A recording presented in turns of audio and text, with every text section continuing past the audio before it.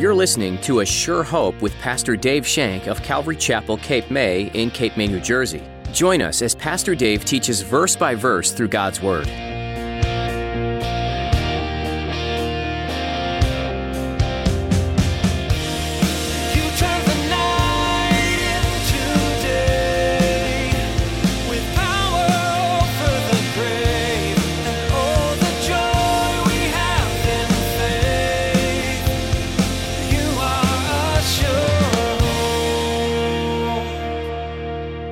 It wasn't that it was Paul's gospel in the sense that he created it or he fashioned it. It was Paul's gospel in the sense that he personally believed it and he personally spread that. Can you say that about the gospel of Jesus Christ? Is it your gospel? Is it your gospel? Do you believe it so much and you want to spread it so much that it becomes yours? That's what Paul was saying. He gave it to me, but I believe so much into it that it becomes what I live by. I live by the gospel of Jesus Christ. What do you live by? It makes a big difference. In today's message, Pastor Dave teaches you that you can say whatever you want, but when you live by it, it makes all the difference in the world. Is the gospel of Jesus your gospel? Has it changed your life? Can other people see how it's affected you? Now, here's Pastor Dave in the book of Romans chapter 2 as he continues his message. After these things, Paul departed from Athens to Corinth.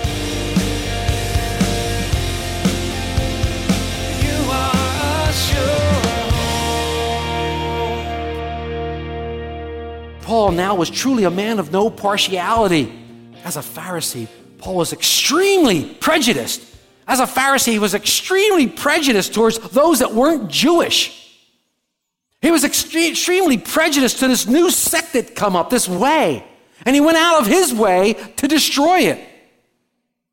Paul was extremely a prejudiced man, but now he knew that God shows no partiality, not only in his judgment, but he also shows no partiality in who receives salvation, is in dispensation of grace.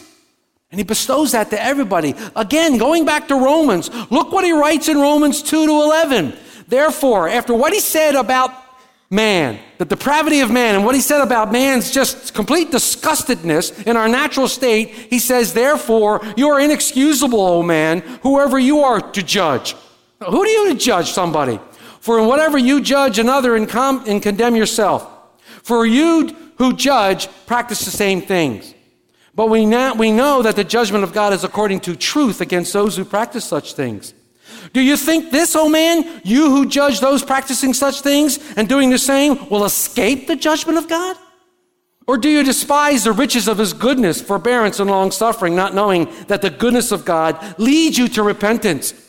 But in accordance with your hardness and your impenitent heart, you are treasuring up for yourself wrath in the day of wrath and revelation of the righteous judgment of God, who will render to each one according to his deeds, eternal life to those by patient continuance in doing good, seek for glory, honor, and immortality. But to those who are self-seeking and do not obey the truth, but obey unrighteousness, indignation and wrath, tribulation, anguish on every soul of man who does evil. To the Jew first, and also the Greek. But glory, honor, peace to everyone who works what is good, to the Jew first and also the Greek, for there is no partiality with God. Paul wrote these words, as I said, in Corinth. Remember, he pointed out that sin and these who were notoriously guilty, these people. And now he says, now I'm going to talk about the people who are okay, morally, supposedly in their conduct, and they're walking around congratulating themselves. You know, it's kind of like the Pharisee who wakes up in the morning and says, thank God I'm like that person. You know, condemning himself. These people are respecter of persons. Their moral conduct is okay, but they judge those who don't act like they do. They judge those that are different. You know, in the synagogues, rabbis even taught that God showed partiality towards the Jews. That there was going to be one condemnation for the Jews and one condemnation for the Gentiles. The rabbis taught that. But we remember when we read Acts 10? Remember as the Lord opened Peter's eyes and opened his heart at what he wanted to accomplish? In Acts 10:34, Peter says, then Peter opened his mouth and said, in truth I perceive that God shows no partiality. Peter, My young little rabbi friend, my young little Jewish friend, you did not know what the law said in Deuteronomy 10, verses 17 to 18? For the Lord your God is the God of gods and the Lord of lords, a great mighty God, awesome, who shows no partiality or takes a bribe. He administers justice for the fatherless and the widow and loves the stranger, giving him food and clothing. Therefore, love the stranger, for you are strangers in the land of Egypt. God doesn't grant special favors for the poor or the rich. Being a good moral person doesn't make me any more special to him. Neither does being a great sinner. He looks at us all the same. God will judge you and judge you equally. God doesn't recognize the dress, whether I wear a suit or whether I wear rags. God looks at the person in the clothes, not the clothes themselves. God doesn't care what nationality you are. He doesn't care where it is that you've come from. He doesn't care about your rank. Believe me, I was pretty rank. That was a pun. He also doesn't care about your station in life. He'd just rather save the president as a pauper. Would that he would save our president. But Paul understood this about God, that he was impartial. It was God who's going to judge us according to our deeds. But it's also God who gives salvation to those who confess and believe in Jesus Christ as Savior and Lord. Paul learned this firsthand from Christ himself. It was after these things that Paul went to Corinth. And I love this about Paul. And another characteristic about Paul I love is that he understood the grace of God. He understood God's grace. Do you understand God's grace? Do you really understand God's grace? Can you stand somewhat next to somebody who is so vile and so filthy and practicing such filthy, rotten deeds and is so sinful and say, God loves you? Because that's what it means. That's what God's grace is all about. God's grace is not just for us at Calvary Chapel. Ooh, we got it. Oh, let's just keep it to ourselves. We got God's grace. We don't want to tell them about that. It's ours. Come on. It's not some esoteric thing that only we have the knowledge about, nobody else can get. God has dispensed his grace to all, and we need to be dispensers of God's grace also. I love this about Paul. He wasn't prejudiced, and he wanted everyone to know Christ, the good, the bad, and the ugly. And when he got to Corinth, it was the latter two that he saw most of. Paul knew that the grace of God was extended to everyone, including him, a murderer. Paul was willing to subject himself to this debauchery. He was willing to be exposed to this lifestyle in hopes of winning those to Christ. That was what Paul wanted to do, and I love this about him. But we, on the other hand, and I speak of me, not talking about you, I'm talking about we, on the other hand, me, are not like the Apostle Paul, because most of us, me included, show partiality. We show partiality. Be honest with yourself. We show partiality. We look at those who are using the system in contempt. We look at them with despising eyes and with judging hearts when we have the answer that would help them keep them from using the system. Jesus Christ is the answer. But we look down upon them. We look at those who are caught up in sin and we judge them. We judge them. We look at those who have different lifestyles than us and we can't get along with them because they're different. Way too often, we're the judge, and we're the person who decides who should be saved and who shouldn't. We're the ones who decide who should receive the gospel and who should not. How dare us? How dare us decide that? Who are we to decide that when God is going to be the one who judges all? This is being and showing partiality. But when you're born again, you're supposed to have a new nature.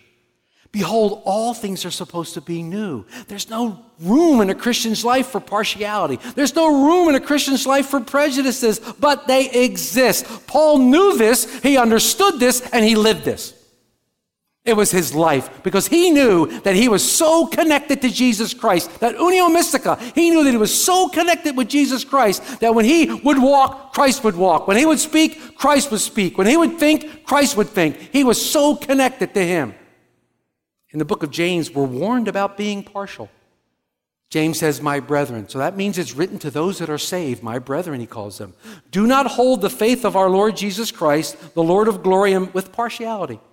For if there should come into your assembly a man with gold rings and fine apparel, and there should also come a poor man in filthy clothes, you will pay attention to the one wearing the fine clothes and say to him, sit here in the good place, and say to the poor man, you stand there. Sit here at my footstool. Have you not just shown partiality among yourselves and become judges with evil thoughts? This is so difficult. This is so difficult because it's easy for all of us to fall in this trap. I'm not standing here with a condemning heart, friends. I'm standing here with an encouragement, thing that we're new in Christ. And Christ has changed those things from us. And when I point out to you, there are 3 fingers or 4 fingers pointing back at me. We need to learn this, that there's no partiality in Christ. But it's a part of our whole social structure. Even our president is trying to divide the classes and make us at war with each other. We respect people above others. But we have to be careful we don't fall in this trap. I mean, come on. You remember, hi, I'm Dr. Such and Such. Ooh, a doctor. I have so many initials behind my name. I'm pretty good. We respect that person. We think there's something special about them. We become a respecter of persons. God isn't a respecter of persons. And James wrote in a very partial age. He wrote at a time where prejudice was huge and hatred on bias of classes, ethnicity, nationality, and religious background. In the ancient world, people were routinely and permanently categorized because they were either Jew or Gentile. There were no difference. They were either slave or free, rich or poor, Greek or barbarian or whatever. But Christ has died for all. Christ has died for everyone. But the same prejudices exist today. There are class prejudices. There is ethnic clashes. There's nationality clashes. There's religious clashes. We build walls. We build walls which are significant because guess what? Jesus broke down the walls. Jesus broke down the walls. Remember our study in Ephesians? Remember 14 and 15 in chapter 2? For he, Jesus himself, is our peace, who has made both one and has broken down the middle wall of separation, having abolished in his flesh the enmity, that is the law of commandments contained in ordinances, so as to create himself one new man from the two, thus making peace, that he might reconcile them both to God in one body through the cross, thereby putting to death the enmity. He's made us all one. The unio mystica of Christ in us, the hope of glory. He's made us all one. When we are prejudiced, we are respecters of people. And it shows that we care more about the outward appearance than upon the heart. God doesn't look at it that way. You know what 1 Samuel 16:7 says? Man looks on the outward appearance, but God looks upon the heart. God looks at the heart, and so should we. When we're prejudiced, it shows that we misunderstand who is important and blessed in God's eyes. We assume that because a man standing in the community is more important to God or more blessed by God, and we put value on that, the material things. This is wrong. Paul was not like that. Paul had a burning desire to teach everyone Christ and Christ crucified. It was after this that Paul went into Corinth. It was after he learned this from Christ himself that he went into Corinth. After these things, we see that Paul was upset by what happened at Athens. Hughes says, for a man like Paul, burning with prophetic unction, smug complacency in his hearers was too much for him to bear. So he left Athens in search of more receptive fields. He didn't even wait for Timothy and Silas, who were en route. We now get a glimpse of how Paul felt when he went into Corinth. We read it last week. We're going to read it again in 1 Corinthians 2, verses 1 to 3. And I, brethren, when I came to you, did not come with excellence of speech or of wisdom declaring you the testimony of God, for I determined not to know anything among you except Jesus Christ and him crucified. I was with you in weakness, in fear, and much trembling. This is another thing I love about the Apostle Paul, is he kept the message simple. He kept the message simple. I think he learned this the hard way in Athens, and he kept the message simple. It was Christ and Christ crucified. He didn't over-intellectualize the message. He didn't make the message so hard to understand that only certain people would get it. No, the message was simple, it was clear, it was concise, and it was to the point. Paul knew the value of the gospel. It's the power of God to salvation, the gospel message. And that's what he taught, because that's what he was taught by Jesus Christ. We see again in 1 Corinthians 15, 3 and 4, Paul simplifies the gospel into several lines. Several lines. This is the gospel in a nutshell. 1 Corinthians 15, verses 3 and 4. For I, Paul, delivered to you all which I also received. Paul said, I'm delivering to you that which I received, that Christ died for our sins according to the Scriptures, and he was buried, and he rose again on the third day according to the Scriptures. The gospel message right there. Paul delineated. It was so clear. It was so concise. Paul didn't make up this gospel. It wasn't his. He received it. He didn't receive it from man. He received it from Jesus Christ, according to Galatians 1, 11 and 12 that we studied when we did our men's study in the book of Galatians. He received it by revelation from Christ himself. It wasn't Paul's gospel, and then he delivered it. It wasn't that it was Paul's gospel in the sense that he created it or he fashioned it. It was Paul's gospel in the sense that he personally believed it and he personally spread that. Can you say that about the gospel of Jesus Christ? Is it your gospel? Is it your gospel? Do you believe it so much? And you want to spread it so much that it becomes yours? That's what Paul was saying. He gave it to me, but I believe so much into it that it becomes what I live by. I live by the gospel of Jesus Christ. Spurgeon said, notice that the preacher doesn't make the gospel. If he makes it, it's not worth having. Originality in preaching, if there be originality in the statement of doctrine, is falsehood.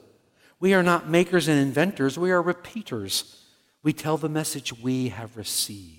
It was after these things that Paul was now more determined than ever. When he gets to Corinth, he was more determined than ever. So Paul is no respecter of persons. He understood grace of God as being available to all. He kept the gospel simply. And finally, Paul never stopped preaching the gospel message. Nothing strayed him. Nothing kept him from his appointment that God had given him. He told the Corinthians that he was with them in fear and trembling and weakness after he came from Athens. When you read this, you see Paul really went through the ringer. He was really put through the ringer by those philosophical nuts. I mean, they really took care of him. But he knew what he'd been called to do, and he would remain faithful to that regardless of the circumstances. Paul never let anything to prevent him in witnessing Christ. He wrote, again in Corinthians, but in all things we commend ourselves as ministers of God, in much patience, in tribulation, in needs, of distresses, in stripes, in imprisonments, in tumults, in labors, in sleeplessness, and in fastings. We can learn so much from the Apostle Paul. He's speaking about the physical rigors of ministry, the physical rigors when you share the gospel. And there's mental rigors too. Paul didn't allow any physical or mental issues to keep him from spreading God's word. We wake up, and if the wind's blowing out of the wrong direction, I can't go to church today. I can't fellowship with the saints. I can't learn of God. We come up with more excuses than we can ever imagine as to why we can't fellowship with God. But I love the Greek word for patience here. Hupomone. What a wonderful word, hupomone. The idea is not passive waiting, but an active endurance. I love that. Not passively waiting. The idea here is that the Greek word doesn't describe someone in the frame of mind who just sits with folded hand, bowed head, and let a torrent of troubles sweep over them with positive resignation. It describes their ability to bear things in such a triumphant way that it actually transfigures them. Do your trials and tribulations transfigure you? Do your trials and tribulations do that which they are called to do in your life and to make you better, to make you more of a witness for Jesus Christ, to draw you closer to Christ, to help you to come into a closer relationship with Him? Or do you allow your trials and tribulations to keep a distance from Christ, to pull you away from Christ? Paul used his trial and tribulations to draw him closer to Christ, to give him more resolve to preach the gospel of Jesus Christ, that he knew what he was doing, what was God has called. Paul needed this endurance to go through tribulations, needs, distresses, and beatings and imprisonments, mobs trying to kill him, and self-inflicted labor, sleeplessness, and fastings as he put himself through. Through it all, Paul never stopped preaching the gospel. He never stopped using his life as an example for Jesus Christ. Can we say the same thing? In the very next verses, Paul tells us about the resources that were available to him and are available to the believer to triumph over this adversity. He says, by purity, by knowledge, by long-suffering, by kindness, by the Holy Spirit, by sincere love, by the word of truth, by the power of God, by the armor of righteousness on the right hand and on my left. Wow. When Paul spoke of trials, he always followed it with the blessings that the trials brought. Yeah, trials bring blessings. Trials bring blessings. It was after these things that Paul went to Corinth. The things we can learn from the Apostle Paul. He was no respecter of persons. He understood God's grace, that it was available to all. He never allowed anything to prevent him from delivering that which the Lord had called him to do. No wonder Paul can say with such confidence, imitate me as I also imitate Christ. Wow. My heartfelt prayer for us is that we would draw ever closer to our Lord and Savior Jesus Christ, that we would grow in the grace and knowledge of him, and that we would be filled to overflowing with the Holy Spirit, that we would be no respecters of people, that we would witness to Jesus Christ regardless of someone's standing, regardless of who it is, regardless of their background, regardless of our relationship with them, or even past relationships.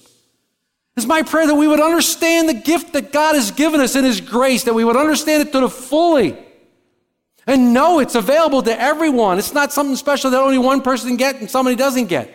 God's grace is available to all of us, and what it means. What this God's grace means, I would pray that we would understand that. And I pray that nothing would keep us from sharing God's love. Many people do many great things. I mean, you'll see the president, you'll see Donald Trump, you'll see all these great people. All of a sudden, they're in these shelters serving people turkey. Oh, what wonderful, great people they are. Where's their heart? Or is it just a photo op?